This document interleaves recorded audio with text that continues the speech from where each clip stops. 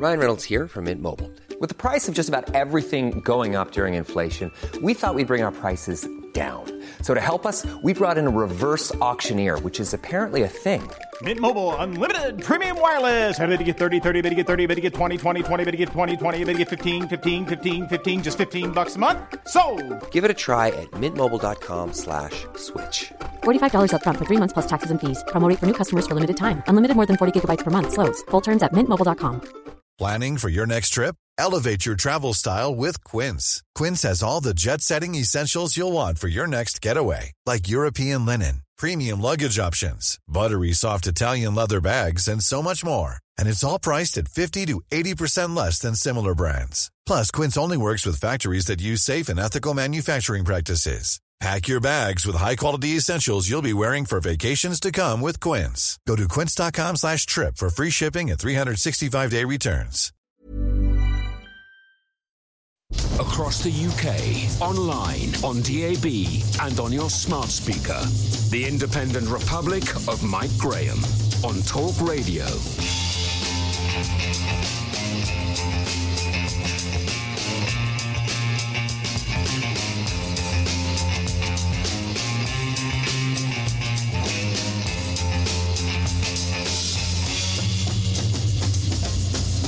Good morning and welcome to the Independent Republic of Mike Graham right here on Talk Radio. While the world and his mother appears to be fixated on Gavin Williamson and the exam results debacle this morning, we alone will be guiding you through the stories that actually matter to you rather than the ones that the media think you should care about. Because let's face it, unless you've got a teenager who's doing exams and waiting for results, or you're a teacher of some kind, you don't really care, do you? Far more important to people is when they're going to be able to get back to some kind of normality in life, when they can actually go on holiday somewhere without worrying about what will happen while they're away, how it's possible that 1,200 illegal migrants have crossed the channel so far this month alone, and why there isn't any point in having savings anymore. Unlike the bulk of the mainstream media, these are the stories we're talking about this morning, and we want you to become part of the story as well. So we want to hear from all of you too. I've been batting away lefty teachers this week on social media who are all full of tolerance and fairness about how hard they work, how awful the right wing is, and why the government is a busted flush. Shouldn't they be spending more time in the classroom preparing for everybody to go back to school in September? 0344 499 1000. We'll be checking in with former Sun political editor George Pascoe Watson to test the temperature of the nation, and we'll be asking what on earth is going on in Wuhan. A picture this morning from a water park in China shows they've learned nothing from the outbreak of coronavirus. They're literally on top of one another in a huge swimming pool full of people and rubber rings. Hundreds of them. Hundreds, I tell you. 0344 499 1000. Coming up, we'll be finding out why the NHS is about to spend 10 billion quid in the private sector to help solve the problem of waiting lists and the backlog of treating cancer patients. Plus, we'll bring you the latest on the travel situation with Lisa Francesca Nand, live from southern Spain. And have you got any savings left? We're being told there isn't much point in doing that anymore, so I don't know why you'd bother. You're listening to me, Mike Graham, on the fastest growing radio station on the planet. It is, of course, Talk Radio. Mid-morning with Mike Graham. Talk Radio. Now, if you were making the mistake of watching television this morning rather than actually listening to Talk Radio, if you made the mistake of picking up any of the newspapers this morning rather than listening to Talk Radio, you'd be forgiven for thinking that there was only one story in town. And that story, of course, centres around the exam results, the way the exam results are going to be worked out, the way the teachers are now going to be given permission to basically tell you what grade you should have got and what grade you will get. I'm not interested, really, in talking about that. I'm not really interested in Gavin Williamson, whether he stays or whether he goes. I'm far more interested in all the other stories which we're going to talk about this morning, which, of course, revolve around the NHS, the economy, coronavirus, quarantining and travelling. All sorts of things about returning to work, which I think are far more important to discuss while Britain is still limping through an economy which is faltering at the very latest. We've got 7,000 people being made redundant from Marks and Spencer's this morning. Let's talk to George Pascoe Watson, former political editor of The Sun, chairman of Portland Communications, of course, to see whether he agrees with me. George, a very good morning to you. Hi, good morning, Mike. I'm a bit fed up with this whole, A-level exams nonsense, because like I say, I've actually got a son who's would have been doing his GCSEs this morning, not this morning, this year. But at the end of the day, unless you've got a kid involved in it or you're a teacher, why is it such a big story?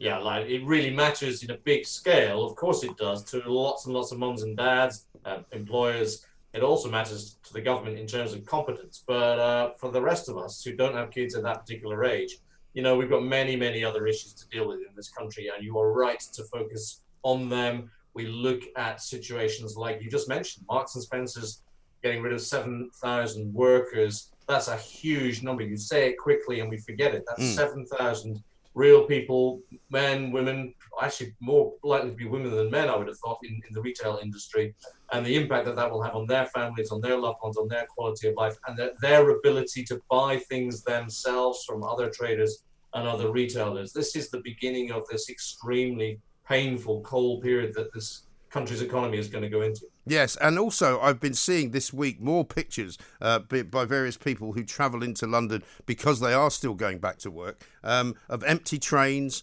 of seats vacated, entire carriages with nobody in them, entire streets. I was in Westminster in your sort of neck of the woods only last week. There's nobody there. There's nothing open. London is still very much a closed city, it seems to me. Well, London is, and London is not alone. London has it probably more acutely because so many people have to travel a much bigger distance in terms of commuting by train, by tube, into the capital from all parts of the south. And that's a more acute situation. But I think it's true in many, many cities and towns up and down the country. And whilst people are genuinely scared, worried, nervous about their safety, is it safe to travel, then I think that's going to be an issue. And of course, the government did a very, very strong job in terms of the communication around stay home, save lives. That stuck with a lot of people. And for the government to try and encourage people to come out now and go back to work is a harder deal, particularly as they are also trying to keep the infection rates of COVID down so that people can enjoy a holiday. I tell you what, Mike, I wouldn't want to be in government. No, it's certainly not a great time to be trying to run the country, and I'm like you, sceptical of all of the hard times that the government is getting, because an awful lot of it is coming from places where they would be critical anyway. But I think we're right to point out when they do mess things up. But I mean, overall, the whole Gavin Williamson thing, shall we just talk about it for a second? He appears to have done what everybody wanted him to do. So why people are calling for him to resign rather surprises me. I think the critics would say that the Education Secretary could have seen this coming, and that, like a lot of other criticism of ministers, the question is, did they cross-examine the experts closely enough when experts were coming up with devices like an algorithm to try and work out what students would have got if they'd sat their exams? And that's the real point. Gavin Williamson is not an education specialist. We've had transport secretaries for many years in this country who don't even have driver's licenses. The job is not to understand the business inside out like an expert. It's to take advice from the experts and cross-examine the experts to test whether those experts are right or not. And that is the accusation. But, the fact is it's one government. They've all been involved in this discussion together. I'm pretty sure Gavin Williamson will stand the test of time, and they don't want to get rid of him. He's a very, very loyal figure to Boris Johnson. Yes, and I mean, how are you feeling about Boris Johnson at the moment? He's away up in Scotland. Some people are saying he shouldn't be on holiday, but many people would say, well, he's had a pretty tough year so far, so he's maybe entitled to a week off every so often. And I'm sure he's not really having a holiday like the most of us have a holiday, because he's probably talking to people all the time. But, there's been a few wobbles lately, and certainly a lot of the people that I have seen supporting the government, particularly over this migrant crisis, are beginning to move away from the government in terms of supporting it without sort of any conditions. Well, they're damned if they do and they're damned if they don't. First thing to say is all prime ministers need a break. All human beings need a break. There's no question about it. The prime minister nearly died this year. He had a baby. He got divorced, and he won a general election in the last 12 months. So he took us out of the EU after all. Exactly, and he needs a break, and so I think that's fair enough. And it's not really a break when you're prime minister. Let's be honest. He's up in Scotland, freezing and being bitten by midges with a brand new baby. Who would fancy that? Yeah, really. So the reality is, on a question of migration, this is a massively complex issue, and it is true that some supporters of the government are very frustrated by what they see as an inability to act. But Priti Patel, the Home Secretary, is doing a fantastic job, and I can tell you and your listeners that nobody gets the need to be hawkish on illegal immigration better than Priti Patel. And what she gets also is that there are millions of hardworking families in this country who pay their taxes, who do their duties, for whom illegal immigration is a blight. It is also a blight on genuine asylum seekers who need our help, and we rightly offer our help. But when you have criminal gangs being allowed to peddle this entire industry and put other people's lives at risk, it's not right. But the legal system in this country, coupled with the EU membership, makes it fiendishly hard for the Home Secretary and for any government to fix the problem. And the French government are not a help in this, I have to say. We are offering the French government millions of pounds of taxpayers' money, which they want, but they don't want any oversight from the UK. So they'll take our money to try and help deal with the crisis, but they won't allow the British police or the border force to have any oversight on how that money is spent. That is a norm from our perspective. So it's a very, very hard situation. All Priti Patel can really do with Boris Johnson is devise new rules, which we will be able to have thanks to leaving the EU in January. And that's what will happen. Yes, I mean, Nigel Farage was on the show yesterday saying the law needs to be changed, and until the law is changed, there's not really very much that anybody will be able to do. But we had a very interesting call yesterday from a lady in Liverpool who said that, you know, what really gets up people's noses is the amount of money that's being spent on these people, because it may well be we can't stop them coming. However, is it really necessary to put them up in hotels? Is it really necessary to give them, you know, £37 a week subsistence? Because she was saying she'd like to give up her job and look after her elderly father who suffers from dementia, but she can't afford to do it. And if she did do it, the government would pay her the equivalent of about £70 a month, which wouldn't be enough for her to be able to do it. So there's a disconnect going on, and people are looking at this situation because it's now being made clear to them, and they're saying this is not fair. And they're right to say that it's not fair, and it isn't fair. And as I said, Priti Patel gets that it isn't fair more than many people in and around politics. And that's why she's working very hard. But that's no solace to the lady who rang you to say what she said. But of course, this is the problem with government. It is not always joined up, and many of the times it's not. And it's only when a crisis really becomes the number one thing in a minister's inbox, or even a prime minister's inbox, that action can be taken. And of course, this government has taken on board one hell of a lot of change. It's trying to change the way the civil service works. It's trying to deal with a pandemic that nobody's ever had to deal with before. It's got security issues. It's got China to deal with. It's got the schooling issue. Back to school, by the way. Today I can say that the exams fiasco and crisis will be as nothing if we can't get all our kids back to school in a couple of weeks' time, because that's when it really does impact many, many more people in this country, the ability to go back to work, and also a lost generation of kids' education. So they've got a lot on their plate, and it makes it very hard to be joined up. But it is moments like this of acute crisis through immigration, through social care, so that people begin to see in government there is potentially a way forward and a way to move forward. Yes, I think you're absolutely right, because it is, as with every week that goes by, there's a sort of I don't want to use the phrase the new normal because I don't really like it, but it's almost as though we are working through this extraordinary time, almost oblivious to the fact that it's so extraordinary. And we do, and there's so much coming at us that it's hard to process it and take stock of it. And that's why I guess we need sort of political commentators and historians to look back and try and learn the lessons of what we're going through right now. It makes it very hard for ministers in real time to make the right calls and make the right decisions. And inevitably mistakes will be made. And what we really care about is, yes, them getting things right, but also is their heart in the right place? Are they putting their shoulder to the wheel? Are they grafting?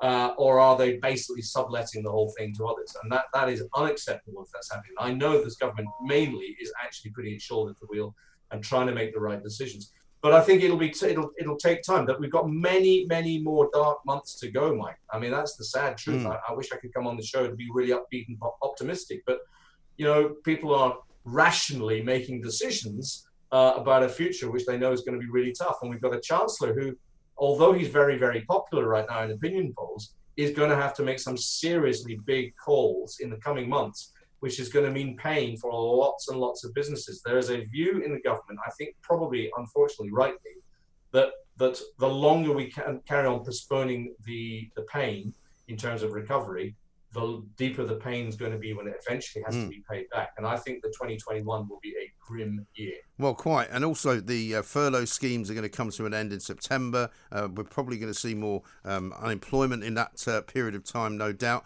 But also, in terms of your companies that you represent and that you talk to, and the financial sector of London, yes, there is still business kind of ticking over and there's still business being done. But we're now hearing that, office occupation is probably unlikely to be happening until maybe March. Well, there are some businesses who have decided they're not going to go back until June, July next year, and that may even change. So there is a phenomenal change going on. It turns out lots of businesses have worked out that they can actually do pretty well not having people in a headquarters. And whether we like that or not, that's a fact. They are able to trade and do what they do in that way, particularly in a more technologically advanced country. But there are whole swathes of the economy who are doing okay actually right now, and we shouldn't forget that. So in the world of life science, which is a really, really important part of the economy for this country, they're doing well. There are huge areas which are doing very well indeed, and we shouldn't forget that. We should be supportive of that as the government begins to look at how we can transition our economy and have more businesses which are frankly fit for the future and delivering and not being propped up. It is a real moment, though, where some industries which have been struggling and don't have the right, we say, fundamentals to exist in the modern world are having to take some really big, harsh decisions. And that's why we're seeing things like Debenhams fall over. There's a big row going on about private equity right now and whether or not private equity guys should be allowed to borrow taxpayers' money to keep the businesses they support going. Because they've got very deep pockets. So there's much in the Treasury that they need to sort out in terms of the economy. But it is a fundamental moment of change, and people are uncomfortable with change. But change normally leads to good things in the future. Absolutely right. George, thanks very much indeed. George Pascoe-Watson, former political editor of The Sun, chairman of Portland Communications, talking to us about how, yes, there will be some grim times ahead, but yes, the government is stewarding us through them as best they can. Pay no attention to those who say, they've made a right mess of the A-level results, they've made a right mess of the GCSEs, they've made a right mess of all these algorithms. An awful lot of this stuff does not matter to the huge bulk of people of this country. People of this country are far more interested in something that we discovered yesterday afternoon, which is basically that Priti Patel did not know, as Nigel Farage revealed to us yesterday, that there were any illegal asylum seekers, illegal migrants being housed in her own constituency because the Home Office didn't bother to tell her that that's what they were doing. She found out about it, apparently, on Friday. Now, Nigel Farage visited the hotel in question in Priti Patel's constituency on Thursday. They say, of course, that their reaction and their decision to move these asylum seekers was not in any way driven by the fact that Nigel Farage showed up and started filming.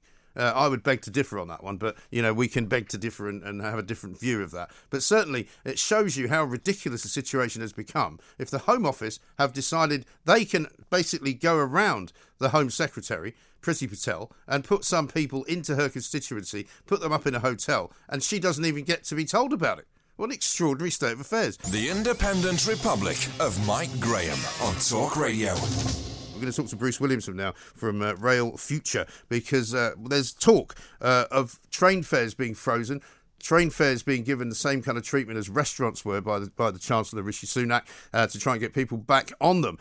Bruce, a very good morning to you. Welcome. Mike? It is. I mean, I keep seeing pictures which rather disturb me of empty trains coming into London during rush hour. I mean, I've got friends who travel in and have been working through the pandemic who said that at the very start of the lockdown, they were the only people on them. Now they say there's maybe 6 other people on them as well as them. It's an incredibly kind of depressing thought, isn't it? Well, it is really. And, you make the case very well when you say that the Chancellor has been giving incentives for pretty much every other sector of industry to recover from this pandemic, and yet the rail industry again is facing further disincentives for passengers to travel on the trains when the prices go up in January. Yes. I mean, it's going to be tricky, isn't it, for the rail companies, because already, I presume, they're all in a pretty bad way financially because nobody's been spending any money. We know, for example, that Transport for London here in the capital is more or less bankrupt because nobody's using the tube. Well, indeed. When it comes to the train companies, it's a bit of a different story because they're now on a kind of fixed-term contract, a fixed-price contract. Right. So when it comes to ticket revenue, it's now the government or the Department for Transport that's taking that hit, because clearly, if franchises were carrying on as normal, all the rail companies would be out of business now. They'd all be bankrupt. Yeah, right. They'd have no revenue. Right, but I mean, so if you're running a rail company at the moment, are you still more or less satisfied that you're still going to make the money that you would have made regardless of whether anybody's on the trains or not? Then. Yeah, exactly. Because they're being paid a pretty good business to run the train. Yeah, they're fine. It's not the train companies, but it's the sort of the rail industry as a whole, the rail network. That we need to sort of take a look at, really. Absolutely right. And so, I mean, what in your view would be a reason to get people back onto to the trains? Because clearly the roads are mega busy at the moment because people just are still travelling. They're just not using public transport. Well, indeed. I mean, there is still this social distancing health problem that we can't ignore. The coronavirus is still out there. We don't have a cure. We don't have a vaccine. So we still need to sort of take health measures on the trains. But I suppose we're taking a sort of slightly longer-term view. This pandemic will be over one day, and we want to have a railway network that is viable and gives a decent service to passengers, and crucially, which is affordable and which attracts passengers. And there's another very key element to this as well, which is the environment. The government wants to go carbon neutral. Well, if you want environmentally friendly transport, then it's got to be rail, because that can be electric, it can be powered by wind and solar, it can be absolutely pollution-free. But the government needs to invest in it and encourage people to use the trains rather than our polluted, congested road network. Well, you can't really tell me that they haven't invested in the railway network, given how much money they're spending on HS2 and the Crossrail project, which is still going ahead as far as I'm aware. Yes, it is, and you're absolutely right. There are, there are examples of investment which is happening on the rail, which is very welcome. But it's got to continue, and we've got to actually persuade passengers to use the network. There's no use sort of investing in shiny new trains if you're then pricing people off them, and then people go back to their cars. Is there any point in finishing Crossrail, given the fact that nobody's actually coming to London at all?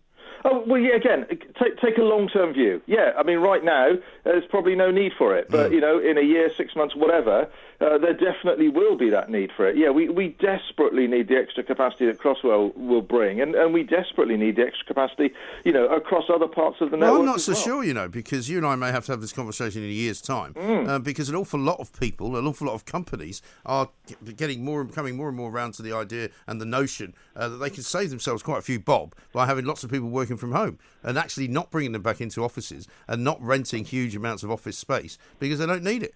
Well, there's no doubt that I haven't got the virus, by the way. I don't think so. Anyway. I'm glad to hear it. That times have changed, and people's work habits have changed as well. But I think, you've also heard anecdotally that people are sort of going mad at home. The kids are driving them mad. They can't work properly. They just want to sort of get to the office for that sort of break and to sort of socialise and meet their co-workers and so on. And I'm very confident that in the longer term, even though work patterns will be permanently changed, that the passenger numbers will return to rail.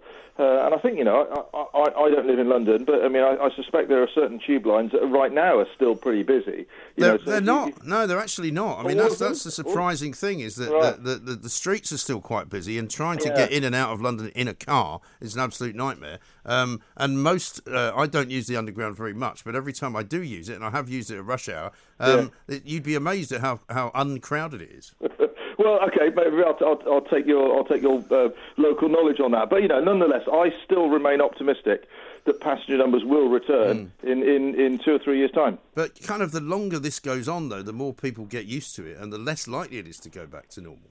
Well, time will tell, really, won't it? But what can I say? I still think that the future for the railway is rosy if you take a long-term view and you invest in it.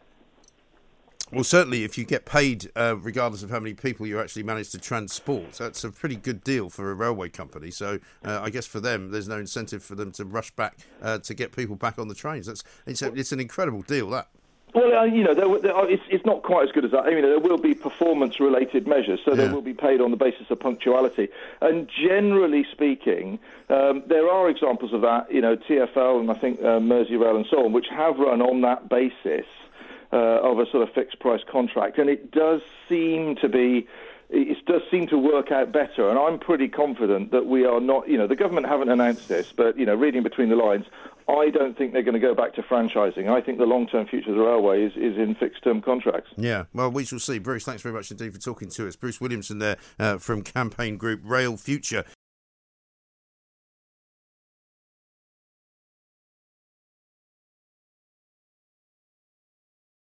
Mid-morning with Mike Graham. Talk Radio. Now, time to say a very good morning to our favourite GP, Mr. Lawrence Buckman. I should say Dr. Lawrence Buckman, really. Lawrence, very good morning to you. Good morning. Now, I dare say there will be those, and I'm hoping you won't be one of them, who will say this is the thin end of the wedge, this is the beginning of the sell-off of the NHS. Seems to me to be perfectly reasonable for the NHS to encompass, if you like, some sections of private medicine to help itself get out of this waiting list problem. Right, it's not quite like that. Firstly, I don't think it's the beginning of the wedge. We're well into the wedge. The wedge started under Prime Minister Blair, and so if you want to look at it as the thin end of a wedge, I'm afraid we're getting towards the thick end. I think we just forget that and move on to the fact that what they're doing is they haven't got capacity in the NHS to clear any waiting list backlog. So the only way they can do it is to take the doctors who had private sessions and get them to do that work outside NHS facilities because the NHS isn't big enough. Now, if you took a much bigger view, you would say it would have been better to have put the money into the NHS and have the work done there. But the reality is that takes years, and we're talking about a backlog that's here today. Yes. And so the only way out is to use whatever capacity you've got, private or NHS, to start taking away the waiting lists. But the problem with putting more money into the NHS is, Lawrence, is it not? That it's just like putting money into a giant sort of money shredder because it's got so much money already that putting in any more just doesn't really seem to make any difference. And it's an incredibly inefficient organisation. So this way, at least, it will be spent, I would hope, more efficiently. Yes, I mean, I think in principle there's nothing wrong with what you've just said. The fact is that at the end of it, there are, and some people don't like this, there are private shareholders who stand to make money out of it as opposed to anybody else. But I would almost park that. The key issue is that however much money you put into the NHS, it will be too slow to respond to what is now, I'm guessing, a 2-year backlog, something like that. Right. Because, and I would have preferred the money to have been invested in the NHS probably years ago, so that it would have had the capacity to deal with it. But the reality is today not what we would have wished if it could have been like that. No, I mean, what nobody has done really over the decades, and even if you want to go all the way back to Tony Blair and even before that, is really streamlined the NHS and made it a properly efficient organisation. It still has way too many levels of middle management. It still has way too much kind of repetition of jobs that people do. And I'm not talking about the clinicians or the actual frontline medical people, but just everything in the back room, you know? Well, much of that was made worse. We have to go back before Tony Blair to Mrs. Thatcher, who introduced market reforms, because you then had buying and selling of services. We'd never had that before. Yeah. And that that's what made the bureaucratic numbers rise steeply, because there's a whole industry behind the doctors, nurses and porters and everybody else actually buying and selling services to purchasers. Yeah. And that purchaser-provider divide was thought to make it more efficient. In my view, it made it less efficient. And we're now reaping the benefit of that. Obviously, at the time, nobody could have anticipated this. But it's too late to wring our hands and say, oh, it would have been better if we, it would have been better if we wouldn't have done this. But we're where we are today. Yes. And so we have to come up with solutions for today, not to look back with regret or blame, because frankly, it's pointless. No, I get that, but surely it wouldn't be beyond the wit of man to look at it now in the cold light of day as we are in 2020 and say, look, let's really try and make this a much more efficient organisation. Why isn't that being done? Well, I think I think the purchaser-provider divide, as it's called, those people who commission services and those who provide them, that industry is a parasite that feeds off the NHS. And the way you would streamline it is something that this government, I cannot imagine, would ever tolerate, which would be a revert to a single business. In other words, there was the NHS. It was independent of government. That's never going to happen. And the purchasers and the providers would disappear in the way that they used to be, which is that originally area health services were commissioned by a very, very small number of civil servants who planned what went on. Now, that system obtained for many years under governments of both colours. If you ask me what's the ideal arrangement, that would be far more efficient. You'd lose whole tranches of administration that way, and you would probably save quite a lot of money too. Yes, because I think most people would be more than happy with the NHS as it is now, but with more money actually going to the front line of the medical business rather than paying extraordinary amounts of money out to private individuals or private companies that you're buying stuff in from. Because, as ever, anything that seems to be involved in the public sector, you know, the prices that they end up paying. I mean, I just found out today, for example, that the rail companies are paid a flat fee, basically, to run the railways by the government, regardless of how many people they have as passengers. Yes, I mean, that's just baffling. Yeah. Well, it's quite similar structure in the NHS, and I'm afraid the governments of both shades over recent decades have been very much enthralled to the market way of doing things. And if you want to take away the bureaucracy, you have to take away the thing it feeds off. And that requires a political will, which I am almost certain the current government would never, ever agree to. No, that's probably true. But as far as the cancer patients are concerned, this is good news for them, although I see Dr. Carol Sikora is quoted in the Times piece this morning saying it's a bit too late for this year's patients. But how much of a problem is that? I think it's a huge problem. I think if you look at the number of people who've not been coming to their doctor, who've not been presenting, or even going to hospital, the number of people who are out there with things they haven't taken to another medical human to look at must be, just purely on statistical grounds, there must be an awful lot of people out there who are going to present with late disease. And those people will be much harder to treat, much harder to cure, have a less good outlook. It's not their fault, of course. It's nobody's fault. But there it is, and, you know, we want the patients to come rolling in. You know, please, come and say hello to your GP. Yes. I mean, for a long time, we had the sort of the logjam, didn't we, of people not being referred quickly enough. That seems to have got better, but there still seems to be a bit of a sort of a hold-up and a logjam further down the line now. Yes, I mean, I think there are two logjams. One is people not coming and saying hello to their GP, and the other is that the hospitals are not geared to delivering investigations quick enough. Right. So if you come to me with a thing, I can get you seen within 2 weeks. And that 2-week wait is not as tight as it used to be. It used to be guaranteed. Yeah. It's guaranteed now, but the reality is some people wait more than 2 weeks. But not very much more. And certainly if I think it's urgent, we can make it happen quicker.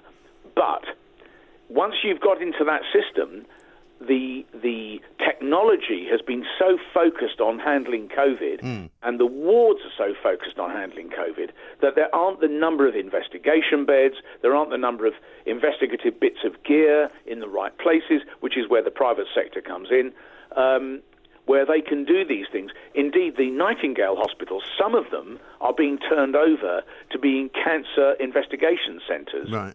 And that actually is a very good use of the facility. While it's not being used for COVID, it might as well be used for something else. And so that's more capacity that can be used to deliver better care for patients. But it starts with patients thinking there's something not quite right, and go and see your doctor.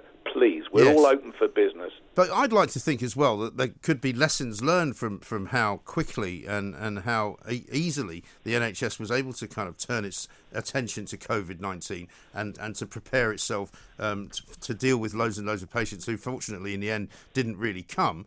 And that would be presumably like a template where you say, well, can we not do that now with cancer patients? Yeah, absolutely right. Yeah, and if you take away the bureaucratic fog, which I have to describe as swimming in treacle, really, right. if you take that away, if you stop saying it can't be done, it can be done.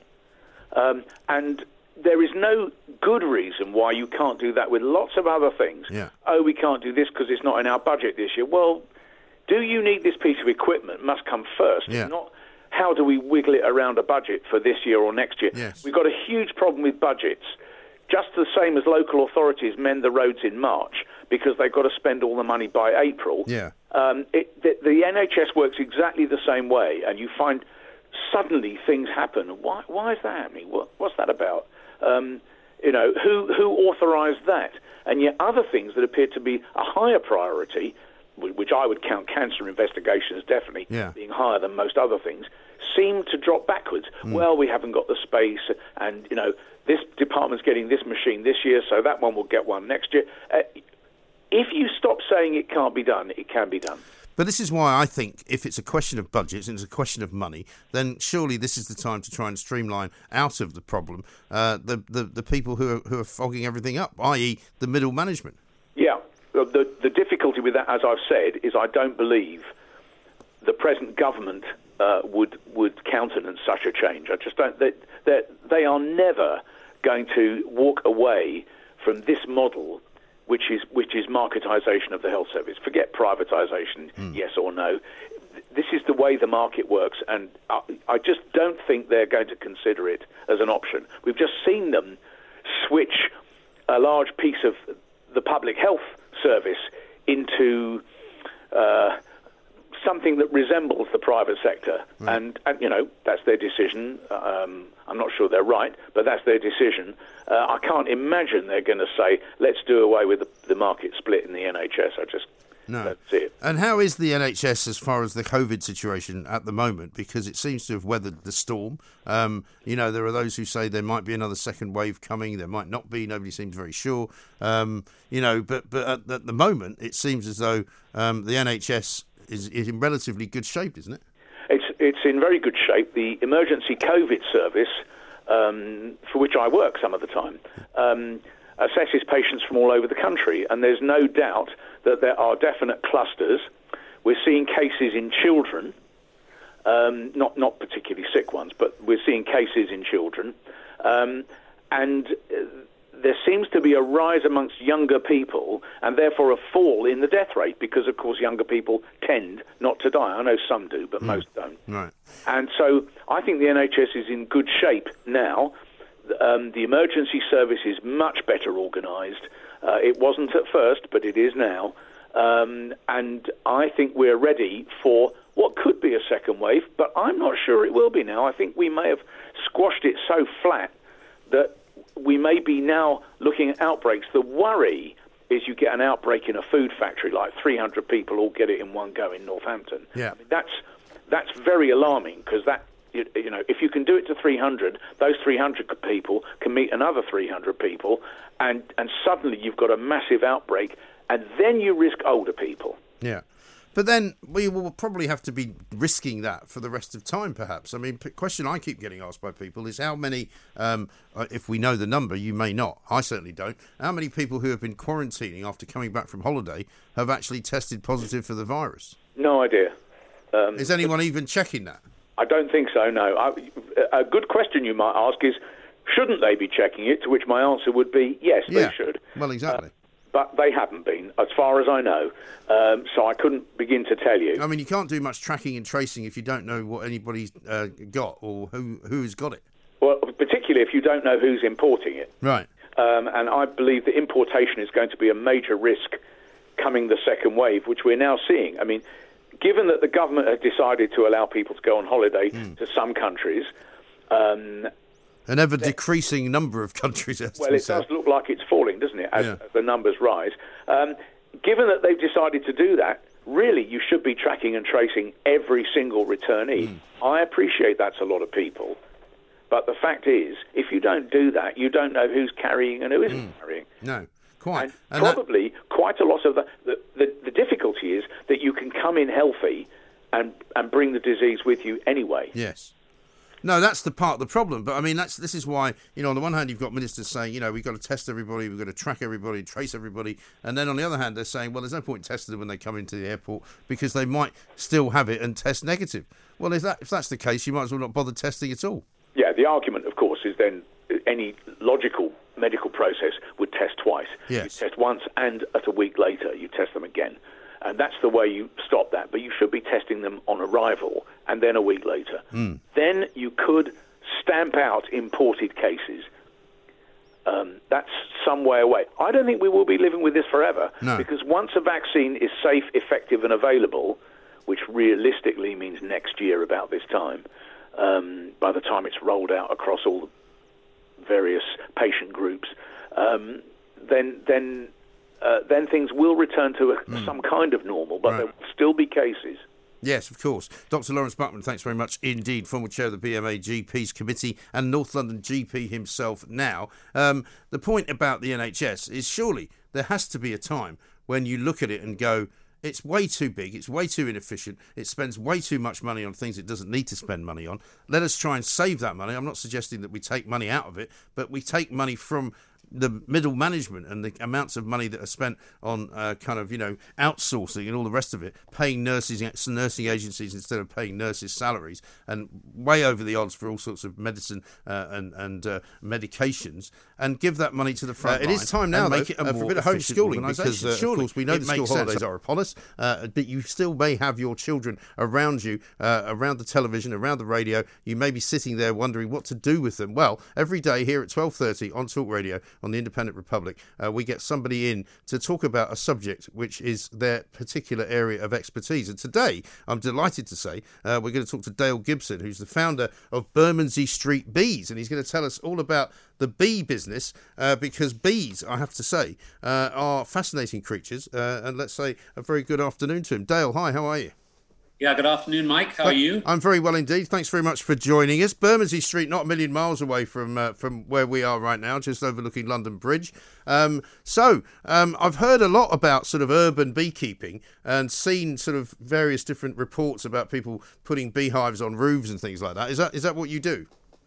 Sure. Well, some of what we do is putting beehives on roofs, but we do it with a real consideration about sustainability. So plonking a hive on a roof in London could very well be part of the problem, not part of the solution. Okay. The reason for that is that in London we have the most dense population of honeybees of any city in Europe and quite possibly the world. So that means that around Bermondsey Street, you have around 4,000 hives registered with the government around a 10-kilometre radius. That is a highly dense honeybee environment.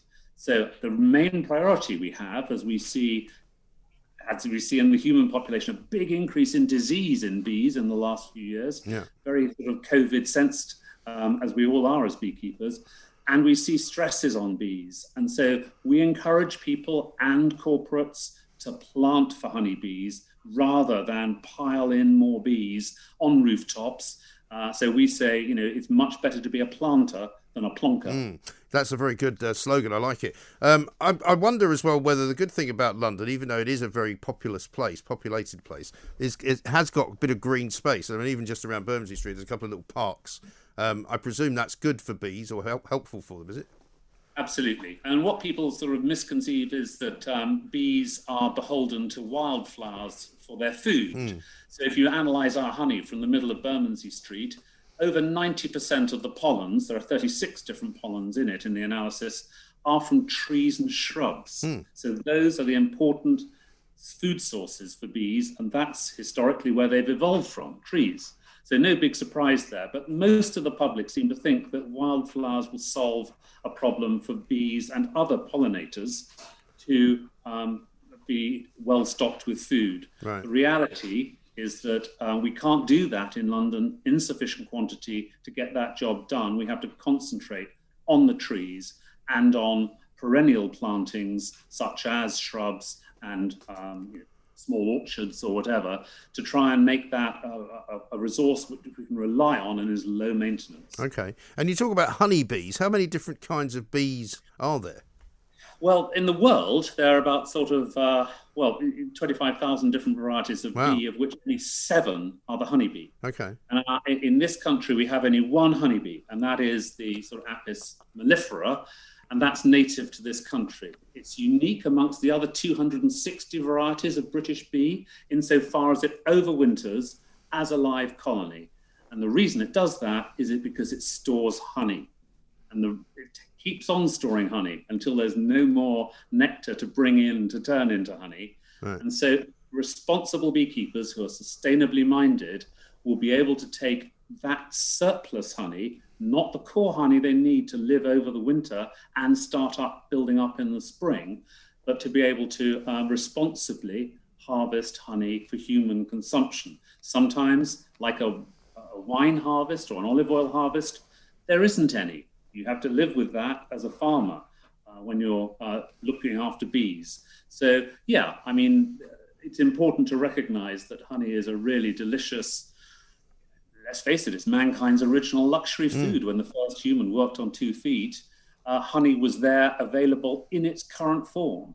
And it's very nutritious, it's very delicious, it's very versatile. You can turn it into alcohol, you can store it because under the wax it won't go off if you keep it out of the air.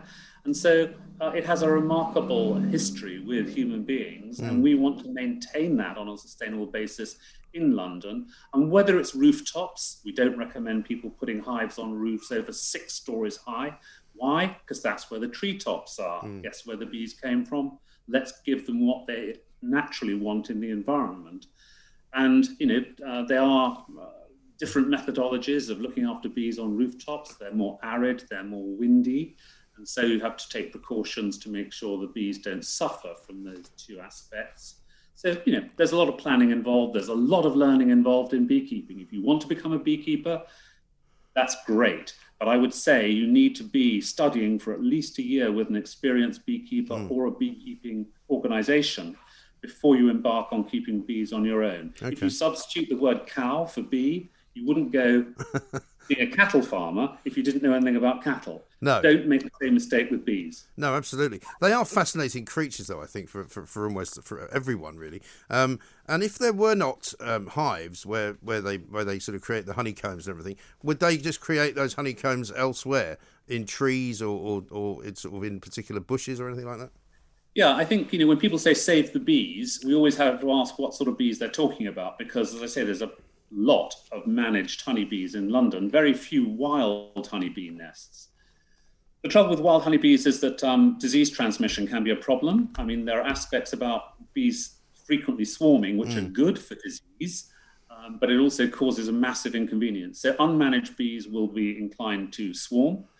They will be inclined to harbour disease which is unchecked and unsupervised by human beings. And they tend not to breed the best bloodlines because they only have one nest to choose from, whereas we have a lot of different queen bee characteristics which we can breed from. So if I manage 84 hives, I have 84 choices of queen bee, whereas a beehive itself only has one choice, what's in the hive. Right. And as far as the hives go, 65 pounds of surplus honey, I'm told they make each year, which is an awful lot of honey. Is there a sort of universal flavour that honey has, or does it? I mean, can you make it taste different? I suppose is my question. Yeah, sure. You can, if you limit the bees' access to one particular food supply, then the honey will taste of that monocultural food. So, for example, in Italy, you get acacia honey. In France, you get big chestnut honey. But in the UK, it's really difficult. We don't have as much land and space, and we tend to have multifloral honeys because the bees have access in the 2 or 3 miles around their hive, which is their terroir. They can't fly any further than that and bring back food which will be a positive, i.e. they spend more energy getting it than actually harvesting it. So each hive will have the flavour of that locality imbued in the honey. So it's like a wine. It's an absolute product of the terroir. So you're right, the honey will taste different from different places, and it will have different food at different times of year. So the honey from the same hive at different times of year will be the product of different flavours available to the bees. Okay. And how long do bees live? What's their sort of life cycle? Queen bees about 3 years of productive life. Unfortunately, though, bees work so hard in the summer that the lifetime of a summer bee is about 40 days. So the reason for that is they're flying hard at the end of their life, but in the interim, they use their bodies to make wax. Wax is a very complex chemical. It's chemical symbols as long as a Welsh railway station name. And the bees make it in their own bodies. Right. So it takes a lot of energy and a lot of oomph out of them. They also make royal jelly from glands in their head. And that, again, is a complex chemical reaction for a superfine sugar which breeds queen bees as their perpetual diet, as they're developing. So, yeah, there's a lot of, there are a lot of aspects of that bee, which means that the summer bee is working really hard all the time. And the winter bee, the sort of bees being born now to carry through the winter into the spring, don't have to make any wax because the nest is shrinking. They don't have to make any royal jelly because queens are all mated. You can't get them biologically to mate in the winter, and they don't, do all that flying. So luckily, those guys will last for 9 months, whereas the summer ones only last for 40 days. And can you tell them apart, bees? I know this is a weird question, but can you sort of recognise individual bees?